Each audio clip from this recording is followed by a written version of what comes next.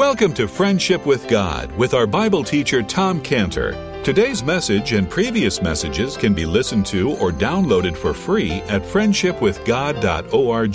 friendshipwithgod.org. You can also obtain free resources from Tom Cantor and view our online bookstore at friendshipwithgod.org or call us at 800-247-3051, 800-247-3051. Tom Cantor also has a daily devotional verse that comes out each day by email and on Facebook. To receive this small daily devotional verse that Tom Cantor puts out, you can sign up at friendshipwithgod.org, friendshipwithgod.org, or find Tom Cantor on Facebook by searching for Tom Cantor and Friendship with God.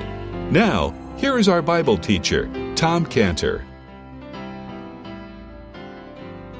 Galatians chapter 6 and verse 14 is going to be our text as we look to the Lord for what he would have us to plant within our minds. Let's pray. Father, thank you so much that the Bible does stand. And we thank you, Lord, for how good the Bible is. Help us, Lord, to read, to understand, to follow, to be loyal to you through your word. In Jesus' name, amen. Galatians 6:14. This is going to be the topic that we're going to, just for a few moments, consider before we go to the so meaningful practice that the Lord has given us of breaking bread, of communion. And this verse has a phrase in it that I would like for us to consider this morning. So Galatians 6:14. Really, we've come now in Galatians. This is the climax of the book. It's right there at the end. And it's really what Paul wants to say from everything that he said in the book of Galatians. He says this, Galatians 6:14. But God forbid that I should glory save in the cross of our Lord Jesus Christ, by whom the world is crucified unto me, and I unto the world. The phrase that we want to just think about this morning is glory in the cross. God forbid that I should glory save in the cross of our Lord Jesus Christ. What does that mean? What does it mean to glory in? Okay. I try to keep this a secret, but the truth is I love food. You can't tell that because I wear this jacket. Hides the fact that I'm fat, but I do. And so suppose that later on this afternoon that you were going to go to Baskin-Robbins ice cream store and get one of those, and if you haven't, you need to, and get one of those Baskin-Robbins chocolate brownie sundaes with your favorite ice cream and your topping. You could have hot fudge, you could have caramel, but the hot fudge is best. And so just suppose that was going to be the case. Now, during our break, we had some chocolate kind of brownies over there. They were pretty good. In fact, that prepared me for this message. But all day long, let's say all day long, you looked forward to, as I would, to getting that chocolate brownie sundae. And you thought about it. And instead of paying attention in church, right now, you keep thinking about it, right? And as you thought about it, you get happy inside. And you smile. No one can see what you're thinking about.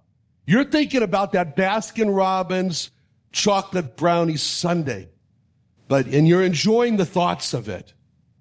And you're kind of going through it in your mind. You're thinking about coming around that corner and seeing that big pink Baskin-Robbins sign, and the excitement builds as you pull into the parking lot, and then the door opens and those are wonderful smells of all those ice creams, and you're watching the chocolate brownie in your mind get placed in the cup, and the server getting your favorite scoops of ice cream and the topping over it, and you're just secretly sort of thinking about that. And as you do, you get happy and you smile. And as you look forward to it, you think about that chocolate brownie sundae. That's what it means to glory in. That's what it means. That's what it means to glory in the Baskin-Robbins chocolate brownie sundae. And here, we're talking about glory in the cross. So what does it mean when you and I glory in the cross? It means the same thing as thinking about the Baskin-Robbins chocolate brownie sundae. To glory in the cross is to think about and enjoy all the different aspects of the cross. At the Last Supper, which we're going to celebrate here, we're going to remember, the Lord Jesus, he says, it says in Matthew 26:28, he holds up this cup, this chalice, this cup. He says, "This is my blood of the New Testament, which is shed for many for the remission of sins." What does that mean? The word remission is an accounting term. It means cancellation of a debt. Debt is a burden. It's a heavy burden. It's a weight. It's a worry. How am I going to pay this off? When am I going to be able to pay this off? That's the heaviness of the debt burden. Remission is to have the burden of the debt taken away by paying the debt off. So he holds up this cup and he says, "This is my blood of the New Testament, which is shed for you, shed for many, for the remission of sins." What he's saying there is he's saying, first of all, I want you to take a good look at the debt of all your sins. See how great that debt really is and how it's growing every day. It's getting bigger and bigger and how you can't pay it off. And now I want you to look at what's going to happen if your debt's not paid off. I want you to look at the eternity of suffering in hell if the debt of your sins is not paid off. And now I want you to take a real good solid look at your spiritual wallet and see how empty it is. See how you have nothing to pay that debt off. And now, as he's holding up that cup, he says, "Now I want you to look away from yourself. I want you to look at this cup in my hand, and I want you to see it as a symbol of my blood. This is the payment for all your sins. I will shed it for the remission of all your sins." Oh, then we got to sing 1 Peter 1:18. "For as much as you know you were not redeemed with silver and with corruptible things, as silver and gold from your vain conversation received by tradition of your fathers, but with the precious blood of Christ, as of a lamb without blemish, without spot." We'll be singing now, "Nor silver nor gold hath attained my redemption, nor riches of earth could have saved my poor soul. The blood of the cross is my only foundation. The death of my Savior now makes me whole. I'm redeemed, but not with silver. I'm bought, but not with gold. Bought with a price, the blood of Jesus, precious price of love untold." We needed to be freed from the debt of our sins. We needed remission. And there was only one remission that could be paid, and that's as it's described in Hebrews 9:22. "And almost all things are by the law purged with blood, and without shedding of blood is no remission." There's no payment. All our sins were paid for at the cross of the Lord Jesus Christ. And what he did, he stamped right across all of our debt sheets. Remission, paid for. That's why the cross of our Lord Jesus Christ makes us really happy inside. That's why it makes us smile. That's why we glory in the cross of our Lord Jesus Christ. It makes us really happy. Makes us smile. That's why we glory in the cross of our Lord Jesus Christ. We glory in the cross when we see that there is a stamp right across all our sins says, paid for. Remission paid. When Job, when he looked at himself, he saw himself as he was. He was a good man. God bragged about him. But when he looked at himself, he says, unclean. Job 14:4. Who can bring a clean thing out of an unclean. Not one. He goes on, Job 15:14. What is man that he should be clean? He which is born of a woman, that he should be righteous. Anyone born of a woman is unclean. Is there anybody in this room that wasn't born of a woman or just want to check? Too bad. The Bible says in the book of Job, Job 15:16, how much more abominable and filthy is man which drinketh iniquity like water. The Bible says that we thirst for sin like we thirst for water. Our problem is we're just part of that group. We're part of that all men group that's referred to in Romans 5:12. Wherefore, by one man, sin entered into the world, and death by sin. And so death passed upon all men, for that all have sinned. Adam brought the disease of sin. He brought the disease of sin and death on all men. We're just part of the group. We're just part of the disease of the sin and death, and we are carriers of the disease of sin and death. That's our problem. And God saw that when he looked upon man. He commented on that in just before the flood in Genesis 8:21, when God said, he looks, he goes, the imagination of man's heart is evil from his youth.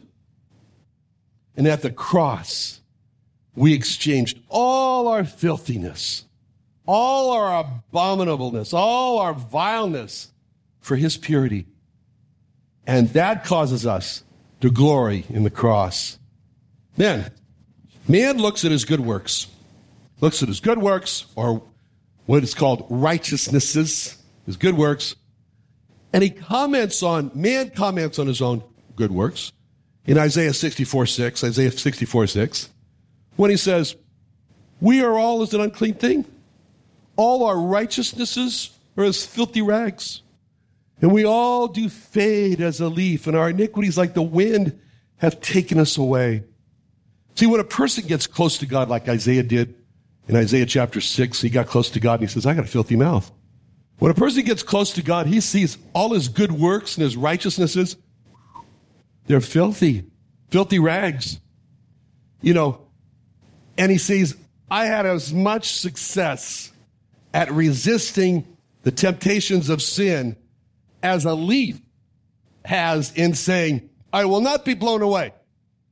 I'm going to stay right here where I am, and the wind is not going to blow me away. The leaf can say that all it wants. It's blown away. And that's what the Bible says.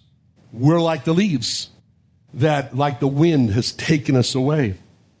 Our problem is we're sinful. Our problem is we're unrighteous. Sin drives us on.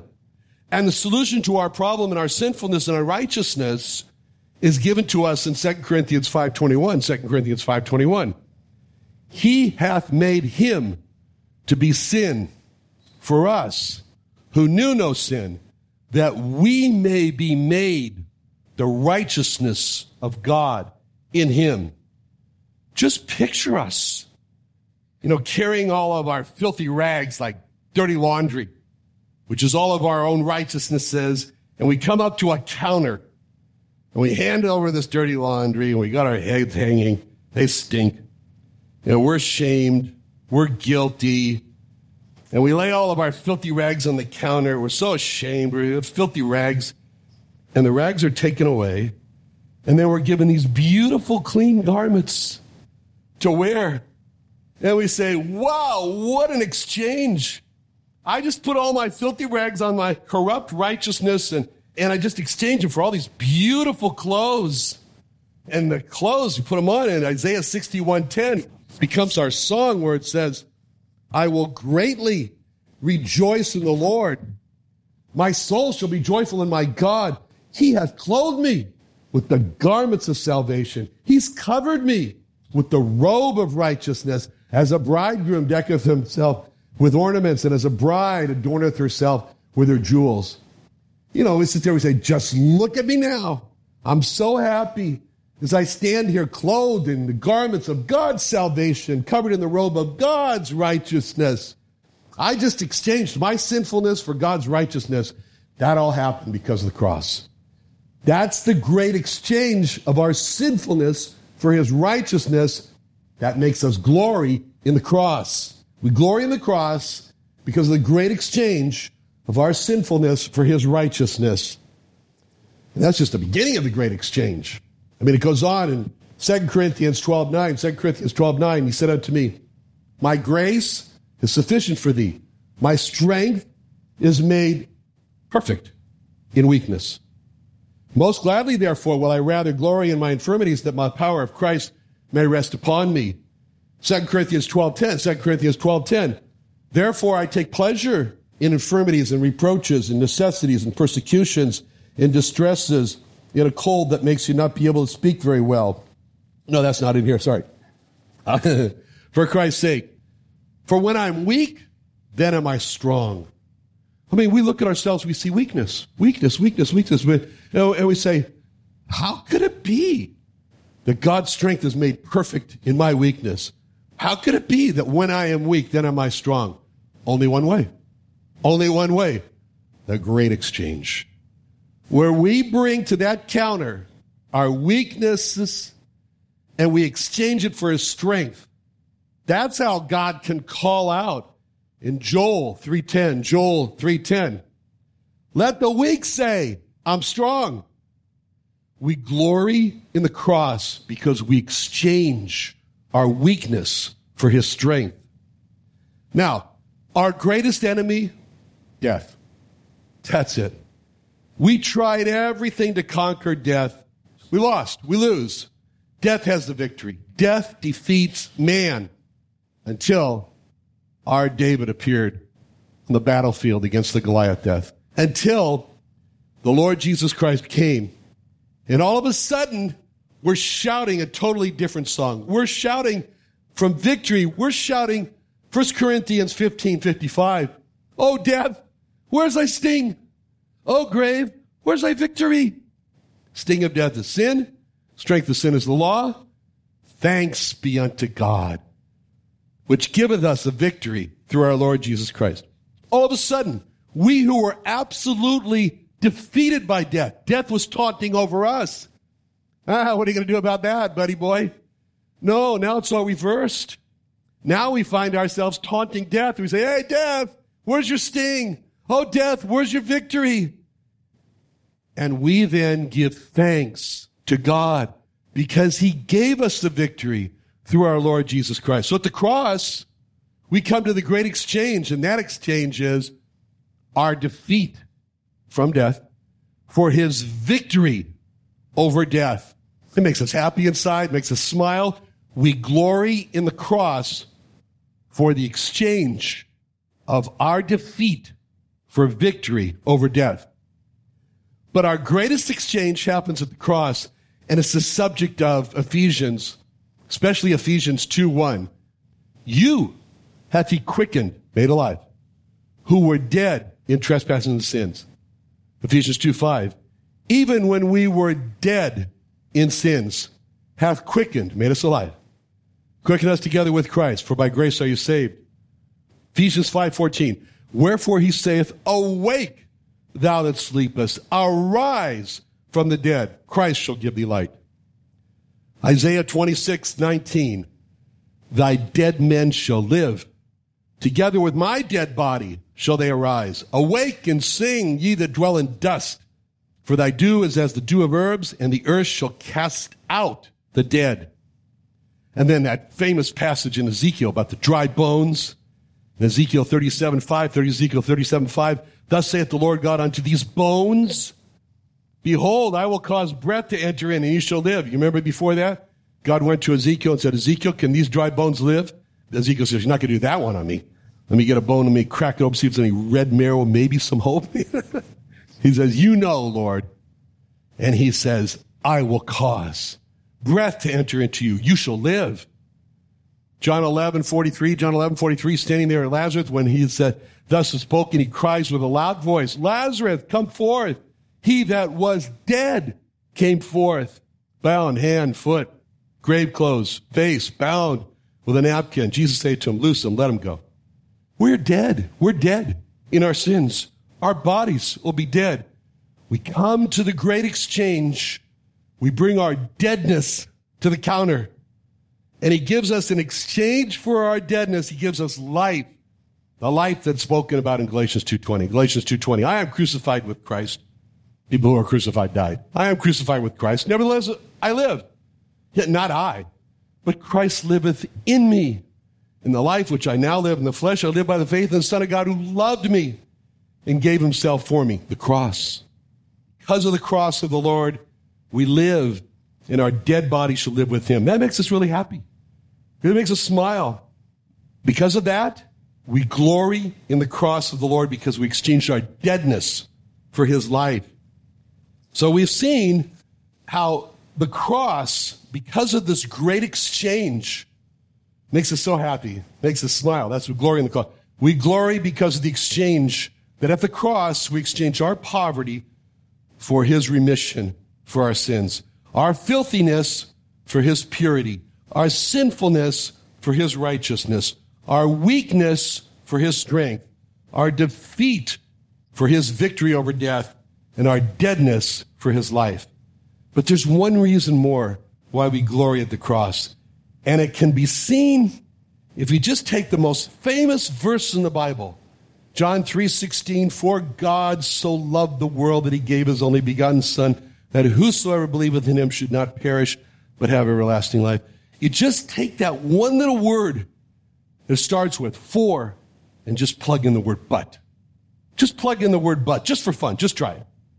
And then give a list of why God should have spared his Son. Why God should have spared his Son from dying on the cross, and then put that little modified John 3:16 in, and it goes something like this. The Lord Jesus was infinitely loved by the Father. Therefore, he should have been spared the cross. Oh, but God so loved the world that he gave his only begotten Son, that whoever believes in him should not perish, but have everlasting life. The Lord Jesus was infinitely pure. He was righteous. He was holy. He didn't deserve to die like that. He should have been spared the cross. Oh, but God so loved the world that he gave his only begotten Son, that whosoever believes in him should not perish but have everlasting life. The Lord Jesus was infinitely loyal to the Father, infinitely loved the Father. He should have been spared the cross. Oh, but God so loved the world that he gave his only begotten Son. Whosoever believes in him should not perish but have everlasting life. The Lord Jesus didn't do anything wrong. He didn't deserve that. Oh, but God so loved the world, he gave his only begotten Son. Whosoever believes in him should not perish but have everlasting life. What is all this doing? The cross makes us so happy and gives us a smile on our face because at the cross we see the love of God. The love of God. We glory in the cross because at the cross we see just how much God loved us. He so loved us that he gave his Son. So let's make it today our secret meditation, like the Baskin-Robbins chocolate brownies. Our secret meditation to glory in the cross as we take these elements in communion. Father, thank you so much for the cross. Help us, Lord, to glory in the cross. In Jesus' name, amen.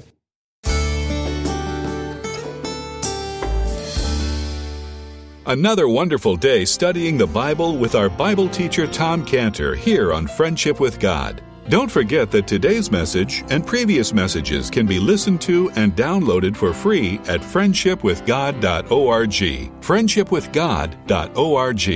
You can also go online to find free resources from Tom Cantor and our online bookstore at friendshipwithgod.org. You can also find Tom Cantor on Facebook, and you can also go to friendshipwithgod.org and sign up for his daily devotional. Tom Cantor is also the founder of Israel Restoration Ministries. You can visit that website at israelrestorationministries.org. You can write to Tom Cantor at P.O. Box 711330, P.O. Box 711330, Santee, California. Santee, California 92071. Or email Tom Cantor at tomcantor@friendshipwithgod.org. Tom Cantor at friendshipwithgod.org. Or for more information about Tom Cantor and Friendship with God and Israel Restoration Ministries, call us at 800-247-3051. You're invited to a Purim celebration Sunday, February 25th at 4:30 p.m. at the Friendship with God Fellowship Church. Purim is a day of celebration for the Jewish people commemorating Esther's victory over Haman's plot to exterminate the Jewish people. Join Tom Cantor and the Friendship with God Fellowship Church as we learn about the Purim feast while experiencing some amazing Jewish desserts. Located at the Creation Earth History Museum in Santee, California. For more information, call 619-599-1104. That's 619-599-1104. Do you have fatigue or trouble getting out of bed or just getting through the day? Are you so tired you can't focus? Do you feel like your life is drained away? Do you have fibromyalgia, headaches? I have good news for you. Our doctors at Scantibodies Imaging and Therapy can give you cellular ozone therapy. Why not get your energy back now by calling us at 1-888-529-9016 or visit us at treatmyfatigue.com.